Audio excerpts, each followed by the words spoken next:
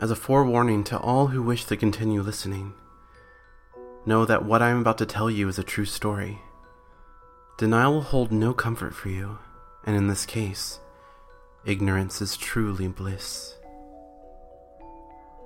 In 1817, a man named John Bell purchased a large amount of farmland in Robertson County, Tennessee.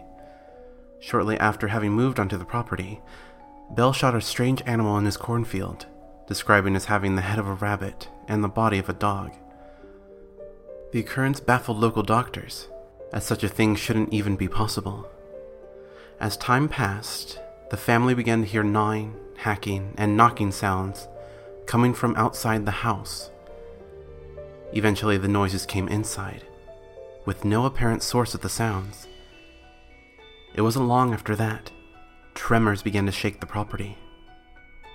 An event that, again, seemed impossible to men of science. After a while, faint whispers began to haunt the family, growing ever louder over time. They haunted the Bells and all visitors, scaring most people away before they even reached the house. After a while, John Bell decided he had had enough. He called in a priest to try to cleanse the land. This was a grave mistake. The spirit laughed at the holy man's petty attempts to stop it, and turned violent. Tables and chairs were thrown at him, even as he held a crucifix in holy water. Could it be that God himself was powerless to this monster? The priest survived, but received 6 stitches and many broken bones. Whatever the priest had done seemed to enrage the dark presence.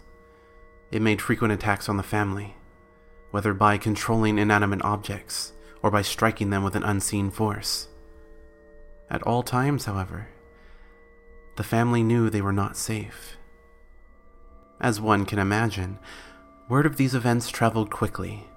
Many visited the farm to see if there really were noises and tremors, but left quickly when experiencing neither.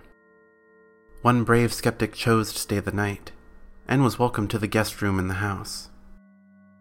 As he was falling asleep, he claimed to have felt a strange presence crawl up next to him in the bed. Frightened, he hastily tried to use his blankets as a net, and threw the presence into the fire pit. What happened then is best quoted by John Bell's journal. I was sharply awakened by the most horrid of screams coming from the guest room.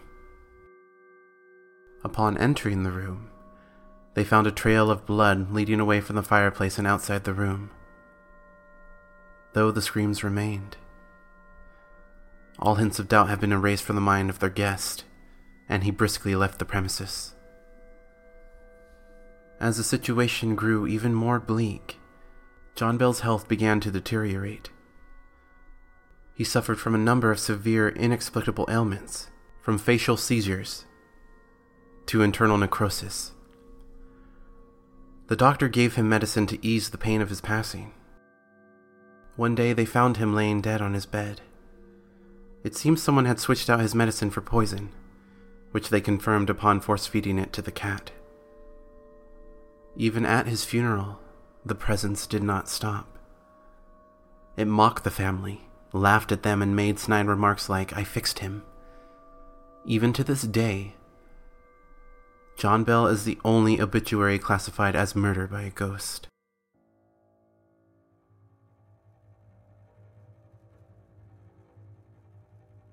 It is said that if you go to the property today, you can still feel a dark, malicious presence, though it is significantly tamer today than it once was. So what was it about John Bell that made him a target? He was a seemingly normal man, with a seemingly normal family, yet for some reason, the presence haunted him to his death. Why did it go through so much effort just to torment and kill one man? And worst of all, what's to stop it from happening again?